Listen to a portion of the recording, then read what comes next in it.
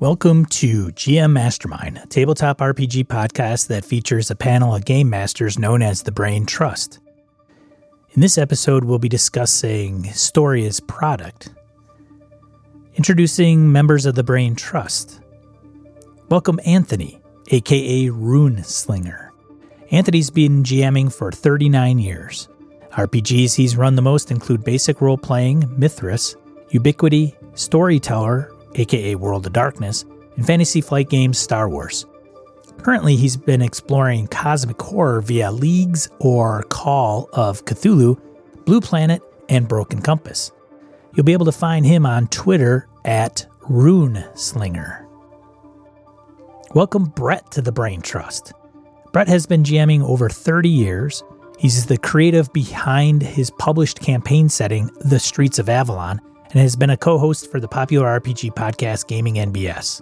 He's a fan of AD&D, Osric, Call or Trail of Cthulhu, Warhammer Fantasy, and MERP, and ran a 20-year vampire game. You can find him on Twitter at Fofford881. Hi, I'm Sean. I'm the host of the show. Currently, I'm involved in a Forbidden Lands ongoing campaign as a player, and I'm also the handler of a Delta Green Impossible Landscapes campaign. You can find me on Twitter at GM_mastermind. Now, on to the show.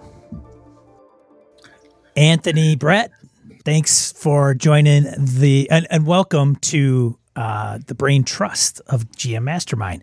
In this episode, we're going to talk a little bit about story as game and gaming for story. And I know I've got that butchered because I just mentioned it to Anthony, who feels passionate about the topic. And I invited Brett along for the ride as well, which I know he has some things to say. If you're not familiar with Brett, you're probably nodding. If you are, you're probably nodding your head while you're listening to this. So when we talk about, because story is at kind of the foundation of a lot of role-playing games. We throw the term story around all the time. You know, it's about the story. It's story games. We even have kind of a subgenre of role-playing games that we sometimes refer to as that's a story game. And that's not necessarily in a derogatory tone, though some might snoot at it a little bit and turn their noses up at it. But when we talk about story, there's the story that's produced from playing a mutual game, and whatever product has come out of that is the story. We tell our friends about them. And then there is, which Anthony alluded to right before hitting record, was, hey, we've got a module. This is a story piece of it, and through that. Am I on the right page? Are we all on the right page? It sounds like we're at an excellent place to begin. I think so too. Sean, you and I tried to hit this topic ages ago, feels like forever ago, on Gaming BS. And I think Anthony's perspective, what you were laying on us before this, I like what you're saying, and how we're taking the term story, and it becomes this weird Lego block that we just keep tacking on to everything. You know, like it's a spaceship with a story on it. It's this thing with this thing, and we just keep plugging it in there. Yeah. And I think it, I like what you had to say at pre the record. So I don't know if you want to start there again, man. Let's just tear it apart. All right. Well, let's try. We have the. How often have you heard someone say, "I can't wait to play in your story"? Never. We've never heard because they don't want to play with you. No. No. Everyone uses the term game in the circles. I want to play in your game. Right. I want you to run a game for me. Now, that's not to say, Anthony, that it doesn't have a synonymous meaning or undertone, I guess, inference, if you will. Yeah. Now, I would find that. I mean, that's what I grew up with, right? Tom's game, Tony's game, Anthony's game, Bill's game, whoever's game, and that would be synonymous with world or their own setting. That's comfortable. When it shifts into story, it carries this other implication, right? And and now kind of across the internet, we've seen that the language has changed to role-playing games are collaborative storytelling. Right. And just semantically, that carries a weight of the story exists already and we are telling it. We're not shaping it. We're not creating it. We're not discovering it. We're telling it. It's a specific choice of word used either intentionally or unintentionally. And no, I get it. I mean, when listeners. Were you? Did you ever play any of the old White Wolf games, Vampire or anything like that? I played all of the old White Wolf games. Same. So that was really cool that you're a storyteller, right? So I got a hat back there. It says storyteller on it from when I was running Vampire constantly. Buddies of mine gave it to me as a gift, and there was this cool. The connotation there was that it was more, at least in my group, it was more the game. We still called it a game, but one of the things that drew us to it was the concept that there's going to be some really cool story stuff and less game. And I think what my friends meant at the time was that game meant D&D, kill monster, take stuff, right? And or at least in that very crushed down, simplistic version of what an early D&D game or something like that, or how we may have grown up through high school or whatever. But it was kind of that game system for whatever reason. And if you look at it, it's really a terrible, or some of the early stuff was like from an elegance perspective not that good. But that was my first real encounter with the term story, telling a story, using the game to facilitate a story and understanding through lines and using storytelling terms to build your game, right. And it talked to us, right? On a simple level, you didn't play a session, there was a chapter. Correct. There in a story, in a chronicle. So we're inundating ourselves. We're steeping ourselves in the stew of story. And then the Game Master section actually talked about literary technique. Yes. Which was really helpful. But at the same time, it framed that whole conversation in a literature stance or box, making us think about, I am the storyteller. I have to prepare a story for these people to experience, rather than that game of personal horror tagline for Vampire, right? Which may have been an easier way to play, right? Yeah, it was interesting because I think, if nothing else, so the concept of like, hey, let's start to use these type of terms to figure out how we're facilitating a thing. And I think the idea, I think you're very right there, is that I have to prepare a story so that everybody can experience the story. And a friend of mine used to do this for a very long time. And he had a conversation with me, like, what am I, quote unquote, doing wrong? This is bugging me. I said, dude, you are just railroading the heck out of people. And he said, I don't think I am. And we sat down, we said, well, you have a story you're going to tell come hell or high water. And he's like, am I? Absolutely. And I went back to like the Vampire stuff we used to do. I said, remember how you guys would come in with these weird ass characters and I'd have a plot or something and like, well, I need to adjust it. We all adjusted based on what you guys were doing. And then the collaboration term started to get thrown around more in my group and other places. Like, look, it's not just me building the story that you're going to experience come hell or high water. This is Brett's Vampire story for all you to bask in. It's now a thing. I'm gonna start it off with this inciting incident. Let's see what y'all do with it, and we'll figure this shit out as we go. So, I think I'm following with you. Right on. One of the things that people mention when you get into that mode that you allude to, Brad, about the game master having a story. That's what they say, right? You go to a con, it's a one shot. The game master is gonna roll out this game. And the players come back and you ask them how it went. And it's like, well, let's just say that game master had a story to tell and you're damn well going to be there to listen to it. Right. Especially the demo game, right? Of whatever new system you want to give them the highlights or what they can expect from the system. And how do you do that without having a certain level agenda? Of rigor? Yeah, if you don't have a level of rigor and agenda, like, look, there will be a chase, there will be a gunfight, there will be a lockpicking session. Oh, and this social encounter. Oh, and this social encounter too, because those are highlights of our game system. Yeah. Yeah. It's much more So scripted. again, nothing wrong with it, but it's a methodology, or it's a position from which to stand or start. Like, you could invite people to play a game and ask them to generate characters before you give them the pitch. True. Get the characters and then build a pitch that is relevant to the characters. Or you could give them the pitch and ask them to make characters to fit. Correct. Yep. Or you could not communicate, and you make your pitch and they make their characters, and we'll see what happens. I mean, these are pretty common situations. That was especially common in my early forays, high school level.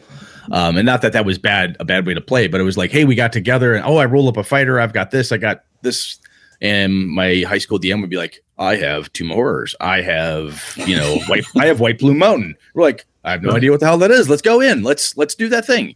Oh, you have this new game. Sure, we'll try that. We didn't, Yeah.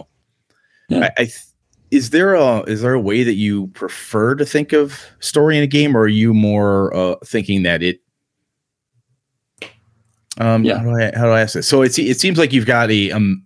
I'm honestly, I don't know. I love using the word story, and I love the literary terms that we talked about. Your inciting incidents, your denouements, your like rising action, your spines, your through lines, blah blah.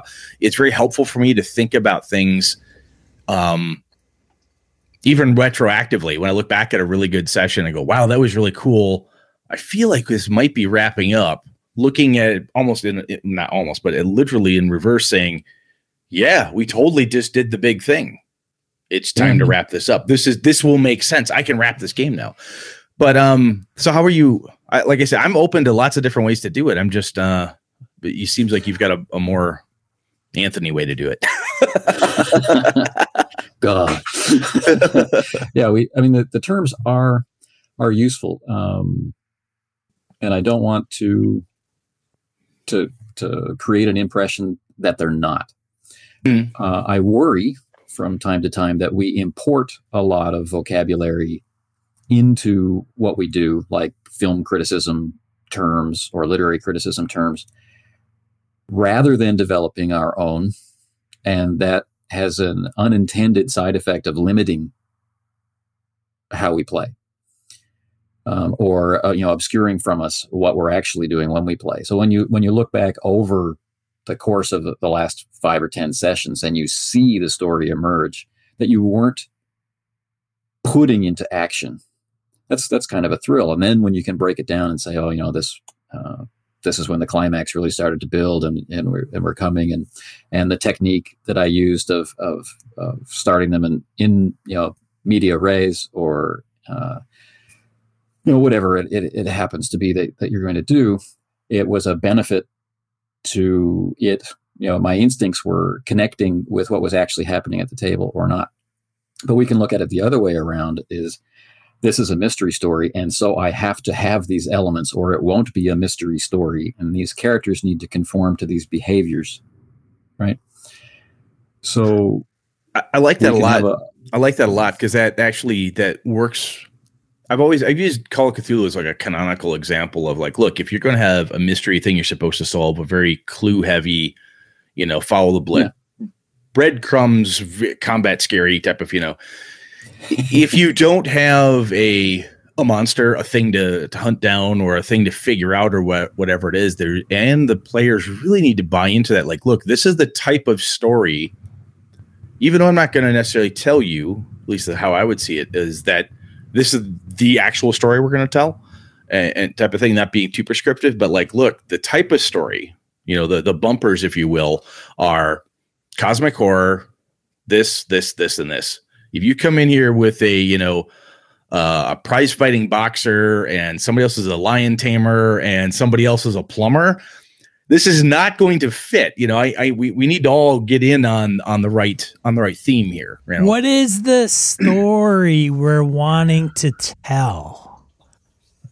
Right? Or play? What is the story we're trying to play? And I think that's, some people use the CATS method of concept, aim, tone, subject matter. And, you're right, Brett. It's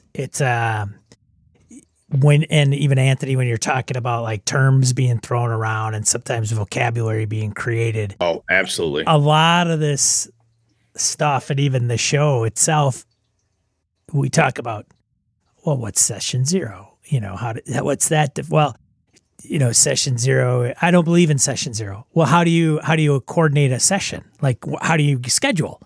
I mean, a session zero could be 3 sentences. It's still before session 1, right? And so we get into these nuances. So you talk about story, and then you talk about, well, what's the tone? You know, like we're trying to do in Brett's example, okay, we're going to do horror, you know, cosmic evil, you know, tense, suspense, whatever. So that's tone, and then it has to align with the type of story that we're telling, right? And it's all kind of an amalgamation of all these things that help everybody get on the same page, I think, right? Yeah. When we're first starting, we do a lot of things by accident, and we're going to find things that we do like and things that we don't like, and the feedback is going to guide us towards the items that we do like. But then after we become experienced, or if we stop and come back to the hobby, there's a certain awareness that we need to have to apply, like what was it that I liked, or when did we have fun? What was fun about all of these things? And these days, as Brett was saying earlier, the conversation is so much about the story these days that the character gets lost, in a sense. So I remember what got me into role-playing games was the way it was pitched to me was, you can be the person in the story. You make the decisions. For me, role-playing games are about the decision process, the opportunity to make a decision and act on it from the character's perspective. So I can choose not to go down into the basement, or I can choose to go down into the horrible basement with a shotgun, or with a spell book, or with an army, or whatever. It's my turn to experience what I would do in that situation. And I'm not thinking about a story at all. You know, I'm thinking about that character. I like that perspective too, and I think you're right, that can get lost in some cases. And so I'm going to see if I can ramble off on this for a bit. So when we're doing that, the interesting thing is then you've got one of the pieces that was very attractive to me when it first got pitched to me, and I still actually pitch this to other people. I'm like, you can do darn near anything you want, right? You could choose to play along, you could choose to argue, characters can do this, that, or the other thing. However, I think that there's pieces of that where we want to, and maybe this is where it starts to muddy that water a little bit, or it gets it weirder, is where I'm like, well, dude, we're here to play this game. Maybe unspoken, or this story is what's supposed to be happening here. This was the tone we all agreed to, and you're being a dick because you won't go upstairs.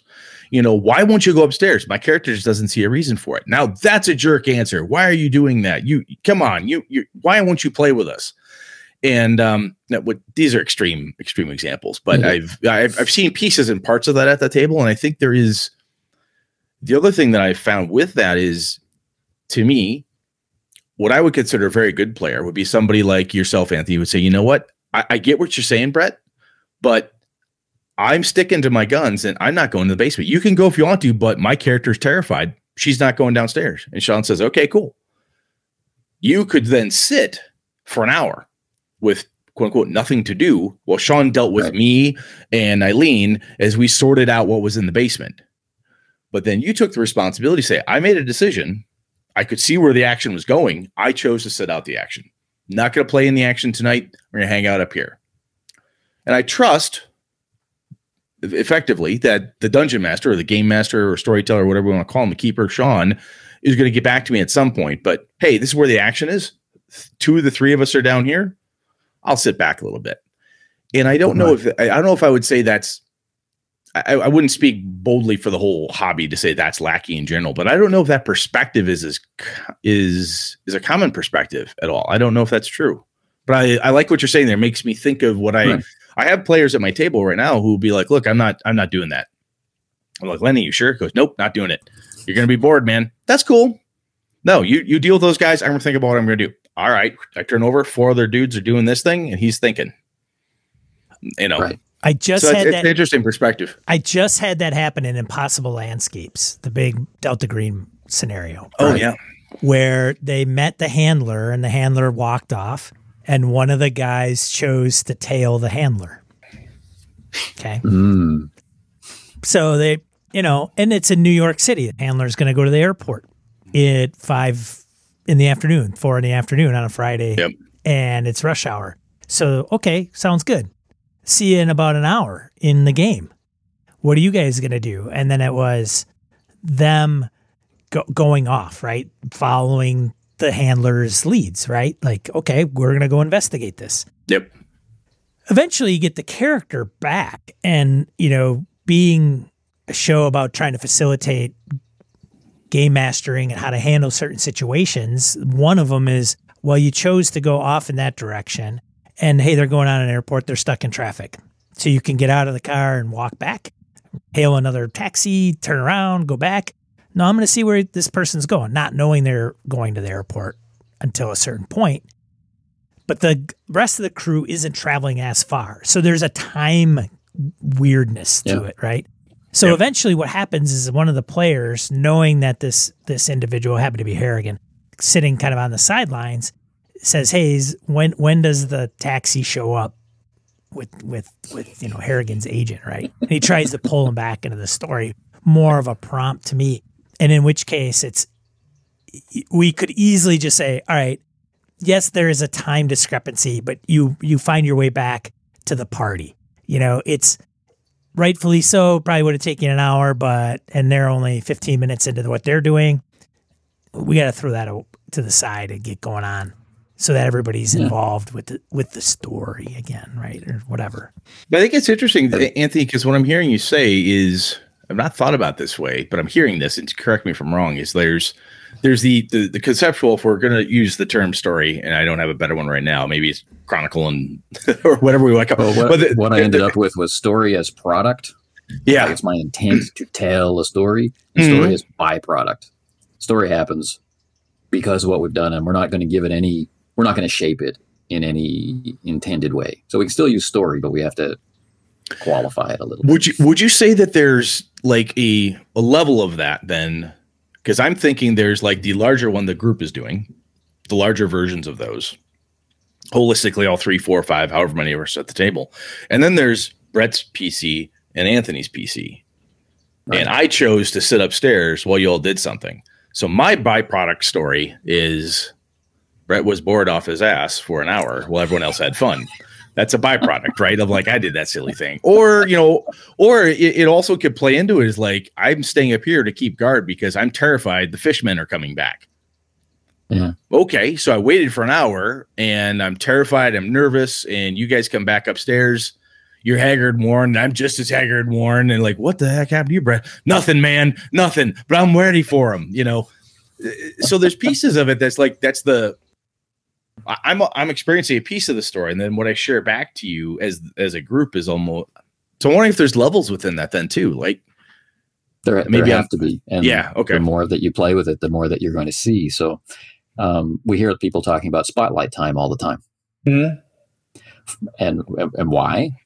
And then the reason's going to vary, because everyone deserves equal time at the table because we all showed up to play together. Is one answer that I like. Another answer you're going to hear is, because we have to balance the performance of the characters within the story, right? So I don't want Brett sitting there at the table bored because he gave up, 3 hours of his evening. At the same time, I might not have the technical tools to do time compression. I might feel too awkward about having Harrigan go to the airport and everyone else go to a nearby coffee shop. I might feel uncomfortable about juggling those two different timelines, and I might worry about meta knowledge, like, but they're going to hear what Harrigan knows because he's at the table, and I don't want them to know that yet. This can be stressful or not stressful. We might not think about it at all, right? You might say, okay, you go to the airport, you see he gets on the plane, he comes back. So what are you going to do next? You might like completely remove the choice of what the people who are waiting are doing in order to do a quick cut, like a smash cut to the next scene. And you tell them that everyone's going to be involved. They're like, there's so many different ways to handle the situation. What I like to get into is, why would I make that decision? Why would I let Brett sit there, or why would I refuse to let Brett sit there? Right. And if I refuse to let Brett sit there, how can I do that? Like, what happens to Brett? Like, do I keep cutting back to him as they reach the bottom of the stairs? Okay, now Brett, in the living room, you hear water dripping. Yeah. Okay. And he said, well, I'm going to check out the kitchen. Okay, well, back in the basement, right? Do I piece by piece it? Yeah. all Do the you way hop through? back and forth, and the other thing that's interesting too is, like, if I as game master say, you know what, I can't let Sean sit there, man. Anthony's having all the fun. I gotta pull Sean in here, and I reach over and Sean's like, no, I don't want to. I'm actually, because this is goofy, and I've said this. My son and I were talking about this the other day. I'm like, I don't like watching people play D&D, generally speaking. Right? D&D or any role playing game. Watching Critical Role type of thing. I tried it once, bored the hell out of me. Now, that said, if I'm at the table and you guys are having a blast, it's because I'm in it, right? And this is like, I'm the observer character. I'm the audience who actually understands what the hell is going on. So this is pretty effing cool, man. This is awesome. So I could see Sean saying, I'm cool, man. You guys are having a good time. I'm enjoying this. No, keep going. I don't need to be, you don't have to entertain me. Stop breaking away from the cool stuff. Let my character be bored, because I chose to make him be bored. And we had an experience like that in Alien recently. One of the characters was taken down by a critical hit, and we went through an entire session. I did at times try to get to him, and he was like, no, it's okay, right? And he was just role playing his injury. And we're also playing that game as a troop, so they do have alternate characters that they can switch to. And it's like, do you want to take on the role of this character or that character? No, I'm gonna stay in the focus. So it was exactly that. He was entertained by what was happening, and which was very nice. It was a nice gift to the rest of us. Not something I would want to, like, as a person with a friend who's playing with me, that I'd want to go from session to session to session, but it was pretty cool in that moment. I think the nice thing in that, when that does happen, is there's a piece where it's almost like a thank you. As you said, it's very cool. It's a gift, and it's also this crazy flattering thing for everybody else involved. Is like, this person is enjoying what you're doing so much, they're willing to, like, sit back. Okay, and they're not going to do this for 10 sessions in a row, because for God's sakes, who would do that type of thing? But when we talk about spotlight time, sometimes some people are like, look, I'm okay in this session or this chapter or this verse, whatever we want to have here, is in this piece of whatever story, I'm okay having a very small voice. That's okay. Pippin doesn't say a lot all the time in every chapter. That's okay. Right. And that's fine. And I think that's like where we're saying is there's multiple layers within each type of story we have. And I think part of the art of this is not only as players, but that a bit of introspection on the player part, going, you know what? I'm okay. I'll sit here for 3 hours and watch these guys have a good time. And I'm having fun watching my friends have fun. Gosh, look what she's doing. This is awesome. Yeah. And then as game master, sometimes we have to look at them and say, are you comfortable? Are you okay? Then if they say, yep, you can only ask your wife, do you still love me? So many times before she's ready to kill you. Right. So at a certain point, you just say, are you good? Yeah, no, I'm having fun. All right, Sean, I'll get back to you, type of thing. And you have to trust them that they're telling you the truth. Exactly. But I did want to get back to that initial example of the person who won't go upstairs. Mm-hmm. Maybe they don't want to go upstairs because they bought into the game because they wanted to play with you. But cosmic horror is not their thing. They actually don't want to be in a horror game. They want to be in something that's heroic, or they want to be in something that's scary, but in a different way. And this is one of those signals that tells us that, and here comes the word story, right? They're in the wrong story, regardless of whether it's product or byproduct. They're in the wrong place. That's an interesting piece too, because you could decide, this sounds great. Yep, sure, I'll try that. And then you watch everybody else go through 5 characters. You're like, I don't want to do this anymore. I don't want to do this. I'm not going upstairs. Why? Because you. That's why I'm not going up these stairs, man. Because I don't want to make the 18th character in the group, right? Some people don't want that, and I think that's another interesting piece. When we talk about character story, There's an interesting piece I think about. Very curious about your take, Anthony. Is the player who in the game wants to make sure that their character has a very complete arc or a very complete story, a beginning, middle, end. They have this very specific. I want this to be the story of. I want to be able to tell this character's story, and I want to make sure it's very complete. And I have found, in my experience, sometimes depending who they are, how they react, and whatnot, sometimes people get really kind of torqued if the character dies. Or something bad happens, right? They're playing in a game with critical hits.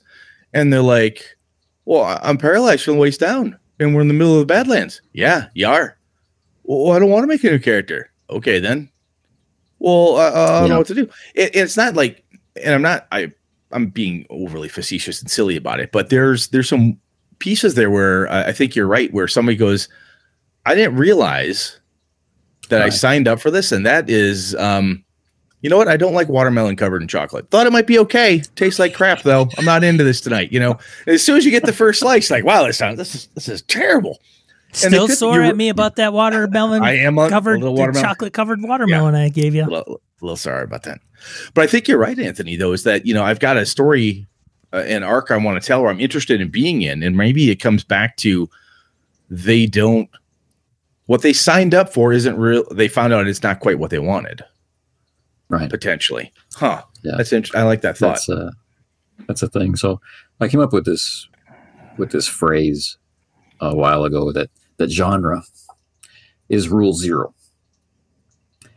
So not the rule of cool or whatever, but genre is rule 0, meaning that what we do at the table, right, is going to define, right, our own particular idiom, our own genre, regardless of what we said we're going to do, right? So if you have the scholarly professor who's an archaeologist who's investigating the strange statue found in the swamp, yep. And we have the reporter, and we have the gangster on whose lands, he has stills on those lands where the statue is found. So they all have a reason to be involved. And then you have your pro wrestler, who we shoehorn in at the beginning and whatnot. We're going to have a very different kind of Lovecraftian tale with that pro wrestler involved than we would have if he had been a rich friend or the dilettante or whatever. Right, we're going to have a very different product coming out of that. Well, even if you have somebody who's trying to play the professor investigating a thing, and their take on the scholarly professor is the nutty professor. Right. Exactly. There's sometimes you get somebody like, oh, this will be great. This will be really cool. And they don't necessarily know how to say it. Maybe they don't even know how to say it. And next thing you know, where did the Marx Brothers come in here? Why suddenly I've got Three Stooges slapstick? What the heck just happened? Right. And I think you're right. That's Sean used to say, the truth is at the table. And I think genre is at 0 is right, because we can say this is going to be a cosmic horror role-playing game. That's the type of thing we're going to do. There's our genre. We're going to stick to that. That's great.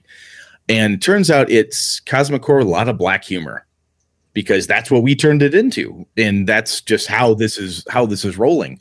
And if that starts to happen and Brett decides that's not what I signed up for, I don't like the black humor parts, I wanted this other thing. Right. Black humor has no place in the type of event I wanted to do, not only as byproduct or as go get, I'm kind of as product. I'm like, yeah, you could disconnect at that level, and you could have somebody who then doesn't want to play, but doesn't know how to back out yet. Right. Because like the session 0 that Sean brought up, there's this idea that you do it once and you're done.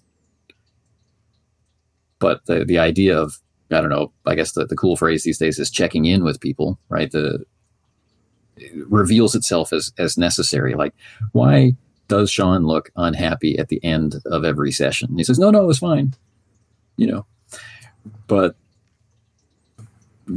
maybe it's exactly that experience. They don't know how to say it, or they don't yet know why this game wasn't as fun as the last game that we played. But there's only one way to find out. And if we're there as a group to have that group experience, then we have to interact. So we have this holy trinity that we talk about, which sounds kind of trite, but it's talk with the players, play the right game, and I say don't be part of the problem, but most people say don't be a dick. Right? It's an all expectations kind of piece. And with Stars and Wishes, I think it's almost, if you can set that right up on the upfront, and then you get done with session one and everybody knows that you can go around the table or even do it offline and say, okay, what did you like? And what do you want to see more of? Right. And what would you like to see? What did you like? And what do you want to see more of? And I think that can help with the people that feel isolated or abandoned is a little strong.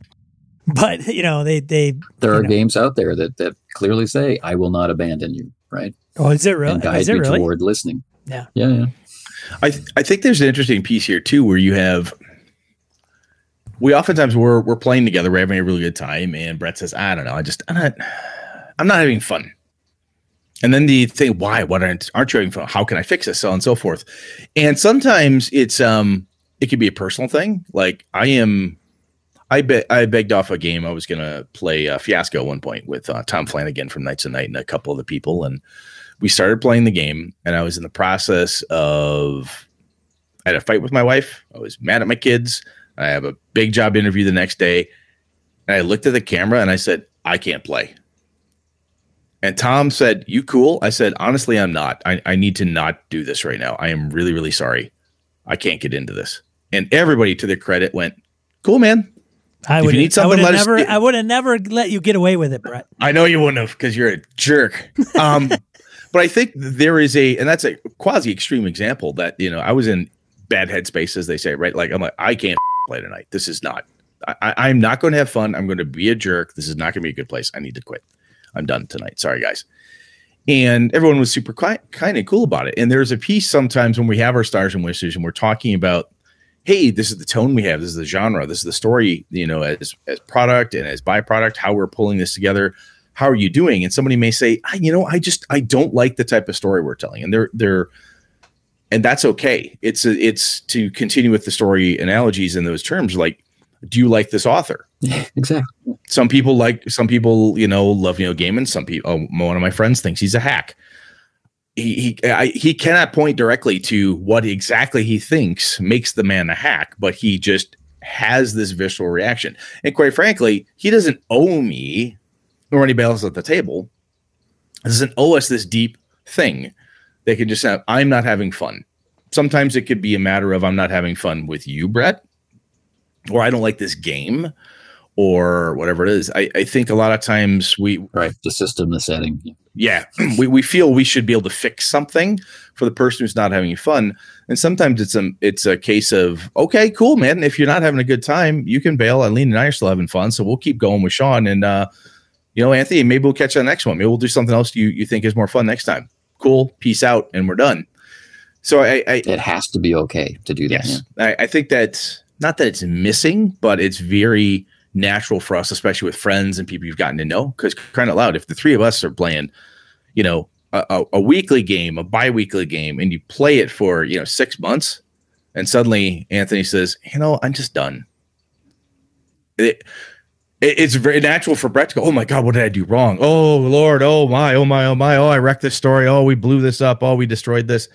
And sometimes people will stick around not have fun long past when they were having fun. And I had somebody tell me, I didn't want to ruin your story. I did have that told to me once. And I said, that's crazy, man. Why did you were not having fun for like a year? Really? We played like every week for a year, but you're not having any fun? No, I just didn't want to ruin your story. Everyone else was having such a good time. And it just felt like if I left, I'd let everybody down. I'm like, no, it's okay. It's just it's fine, man. But yeah, there are a lot of sensitive people, I think, in gaming. What they're sensitive to varies.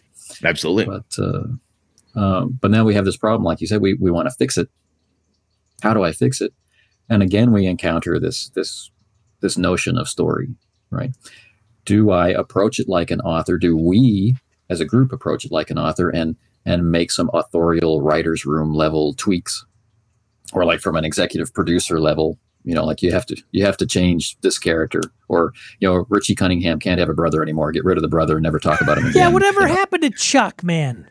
He went upstairs at the end of season 1 and never came back downstairs. Jeez, yeah, exactly. They never even referred to him or anything. He's still up there, as far as we know. Yes. So it's nice to talk to people who get that reference. Oh my god. So, do we approach it on the story level as shapers of story, or do we look at it from the genre? Like, well, the cosmic horror isn't working, but the investigation is working. So let's just step away from the mythos and toward, haunted houses and things like that, and that will be enough. We don't change anything else, just change that, or open up the characters more, or realize that we said we were going to play horror, but what we actually are playing is comedy. So let's just relax and play comedy. Yeah, that's right.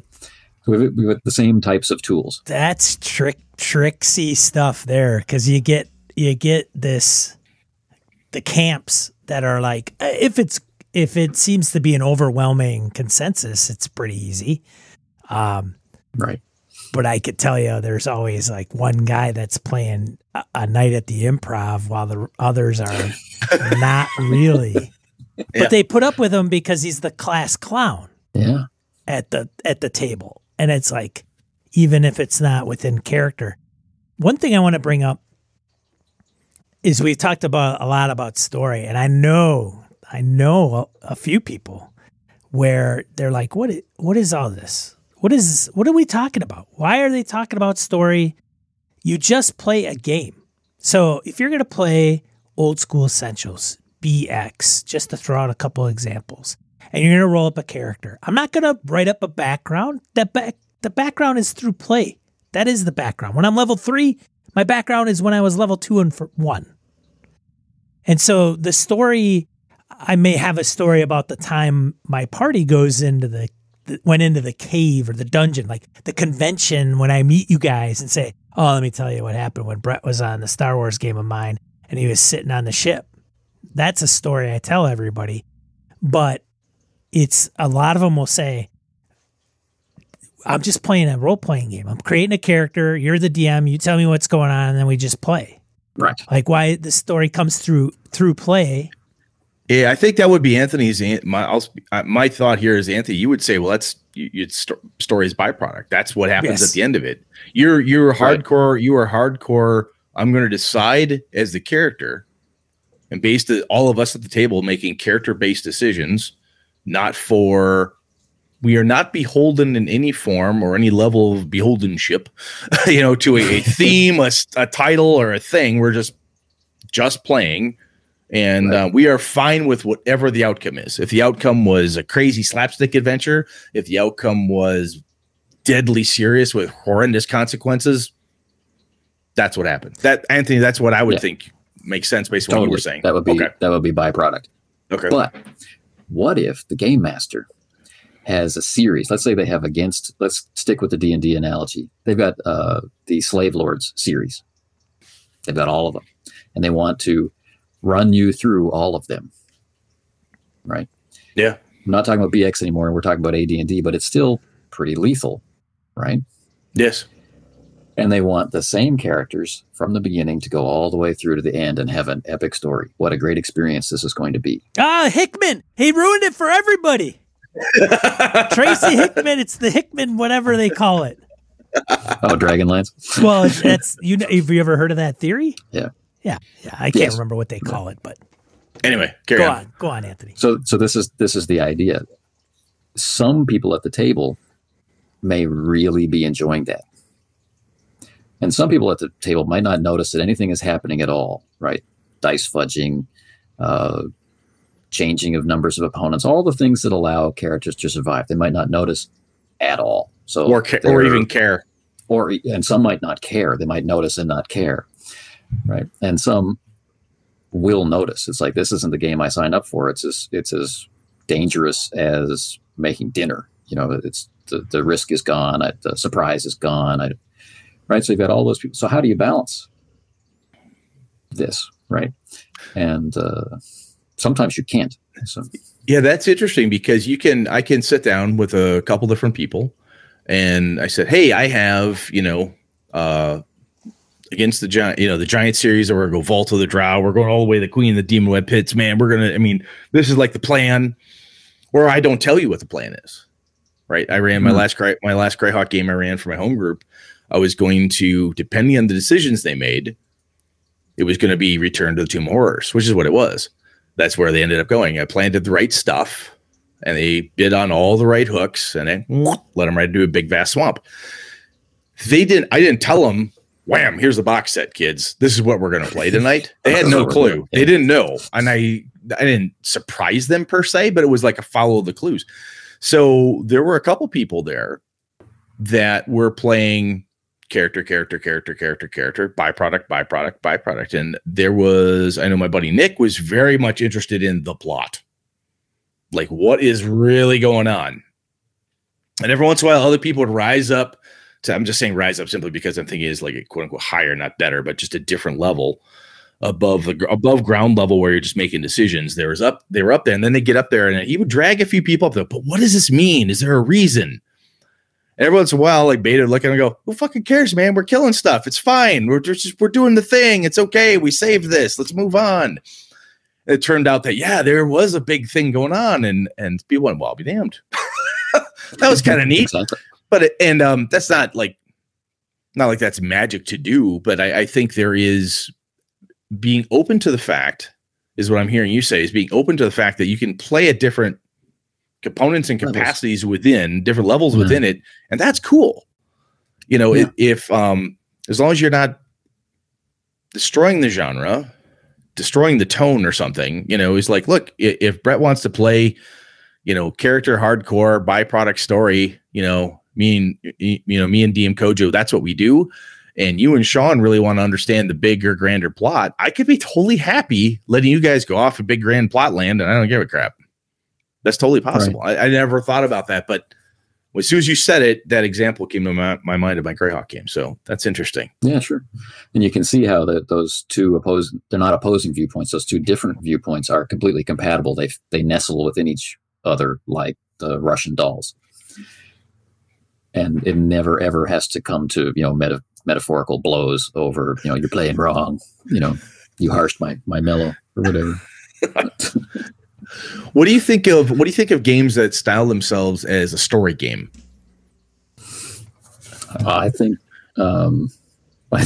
we open up a door of argument about what is a story game, which I'm not going to go through. But damn, I tried to push him. There's the door. There's the door right in front of you. Pull. What I will say is that there are games that provide you with system that allow you to manipulate things on that story layer. When you say story layer, there are you saying character layer or the grander? Yeah, like a character layer. Okay. There's just simply your experience, through the eyes of the character, the decision-making process of what will you as character do. Got it. There's that layer. On top of that is what should I do if it's cosmic horror investigation as this character, right? And then a layer above that, like a social layer, what should I do as this character in this genre that my friends will enjoy? Okay, so if I think of so let me throw a quick one at you. So I think of Gumshoe, so Trail of Cthulhu. Their characters have basically driving force behind them. Like, hey, this is the thing that stops you from turtling. This is the thing that stops you from not going upstairs. My character is driven to explore the unknown. My character is, must find this, or this, must collect all gold, addicted to magic items, whatever your problem is, or driving force. That's your thing that helps you move your character through the story. And not that you're making bad decisions as a character, but making story appropriate decisions that help move things along in the proper genre approved, stamp of approval type of format. Okay. All right. I get you. So that lets us have an in-character experience, right? Now, the game master playing that game is preparing scenes, right? And the clues are bridges from scene A to scene B.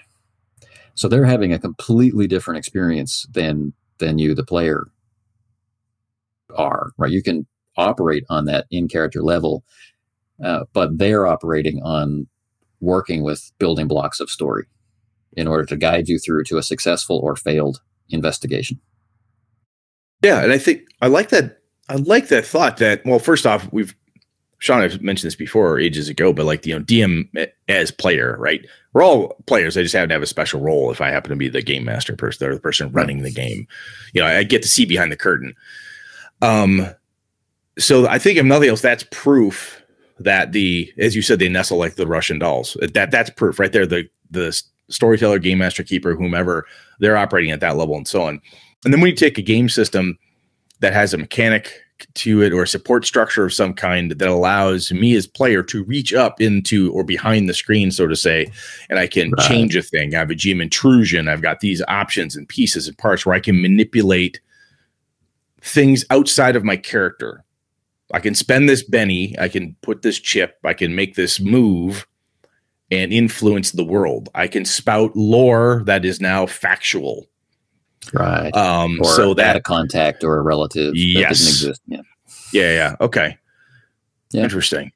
Okay. So that can't happen in a vacuum. Like this can't happen in the silence of your head. You have to now have a conversation of, I'm going to spend this resource or I'm going to invoke this move or mechanic this mechanism in order to do this thing for this benefit, for this reason. So now you're having a conversation on the player layer of play, not on the character level of play. Yeah, and then you've got people's enjoyment. Exactly. And the game master, she's sitting there thinking, okay, yeah, that fits. That works for this mechanic. I'm helping adjudicate where we all agree this is good. Let's move this around. Right. Yeah, and I know some people who dislike those mechanics because I don't mind them one way or the other. I've played with enough of each, and I know some people who dislike them because what they feel that there is like this. A buddy of mine said it's a sacred bond between. I'm like, dude, that's way too strong. Come on, there's nothing sacred here.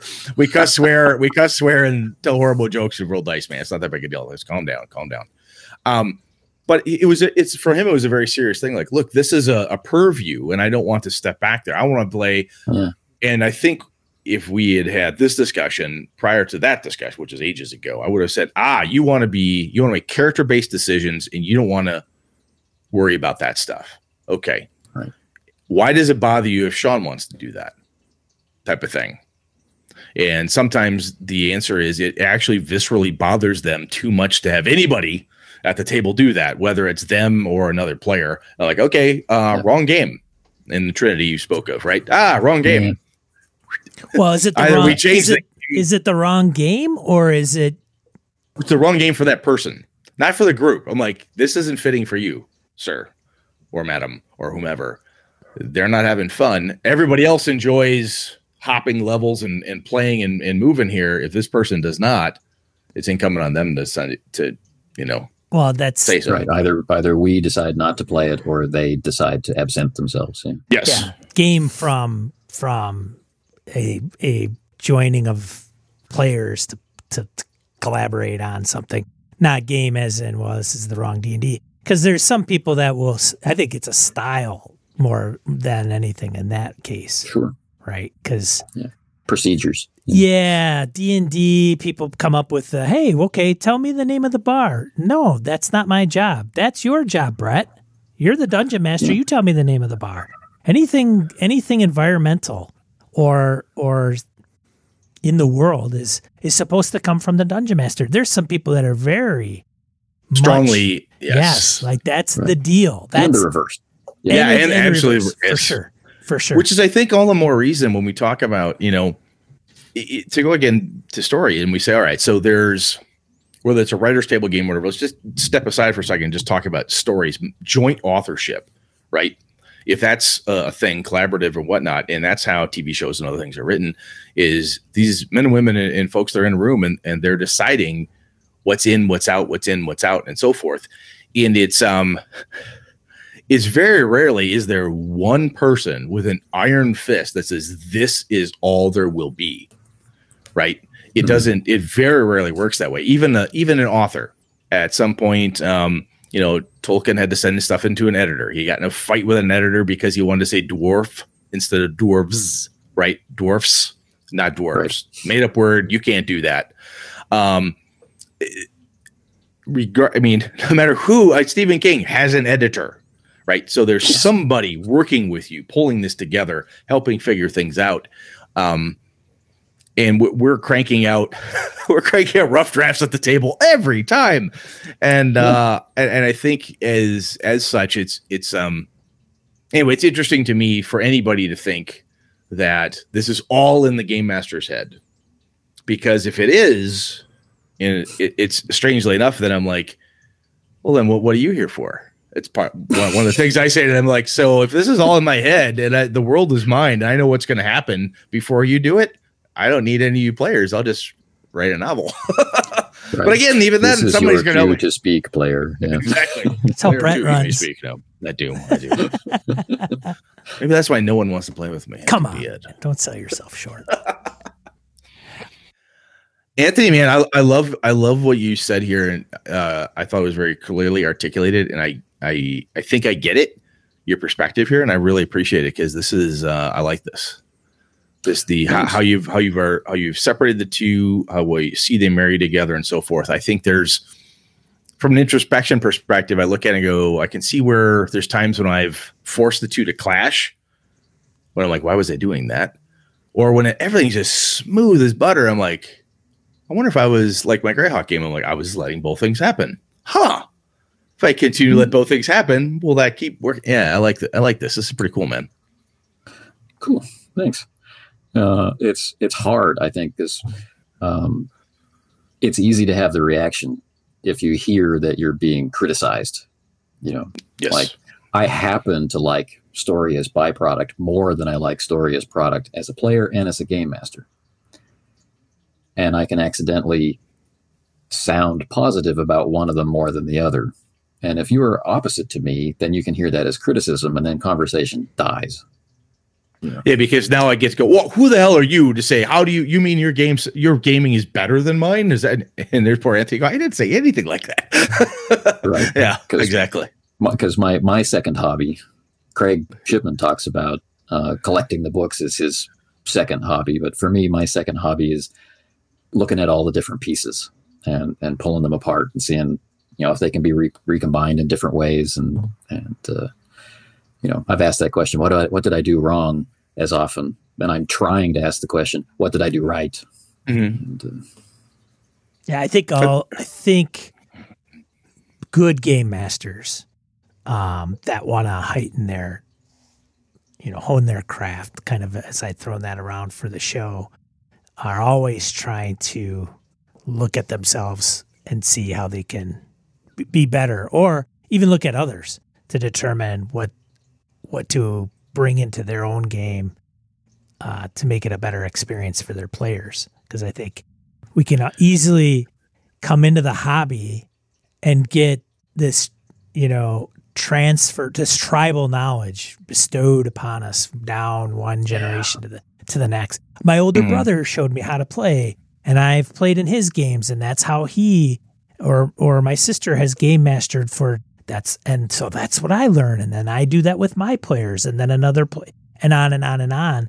But now with the proliferation of social media and actual play and blogs and podcasts, that can all get thrown out the window now, and people can explore different perspectives and yeah. Well, one of the things that Anthony, you said at the top, which I think is incredibly critical, is that we, as an RPG hobby, we are stealing everybody else's terms, because people are asking us, what's it like?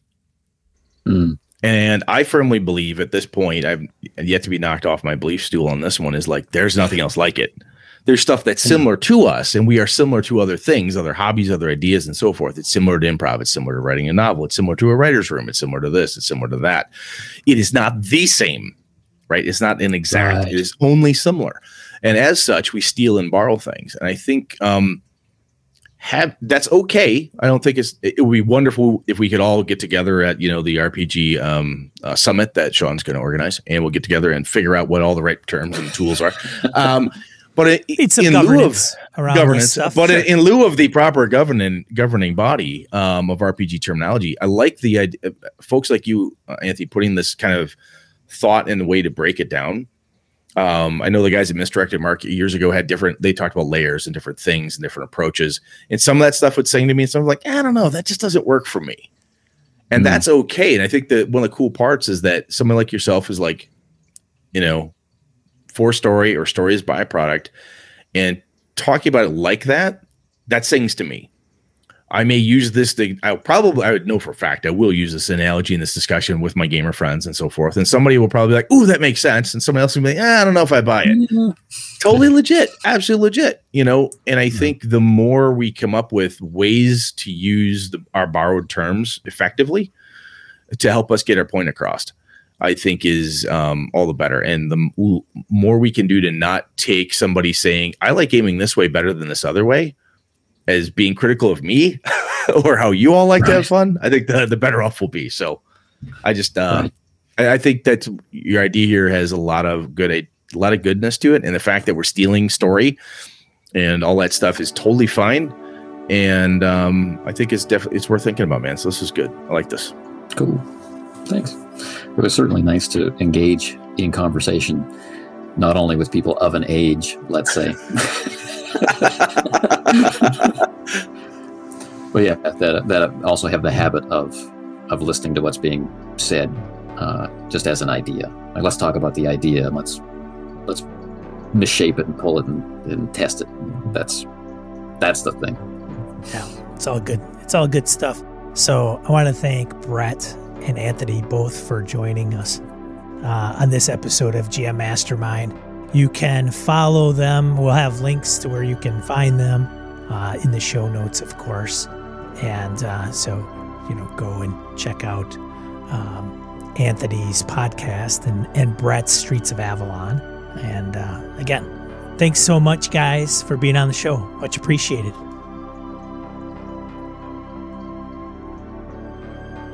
And remember, be a positive force in the tabletop RPG hobby. See ya.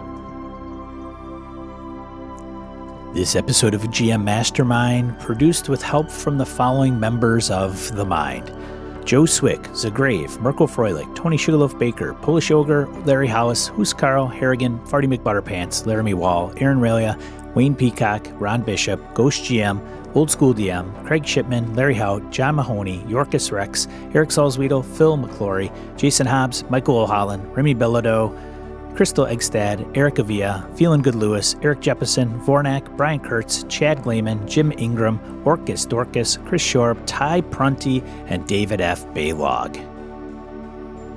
Thanks for the support. Really appreciate it. If you found this entertaining, let a friend know. Have them pull it up in their podcatcher of choice. Give us a listen.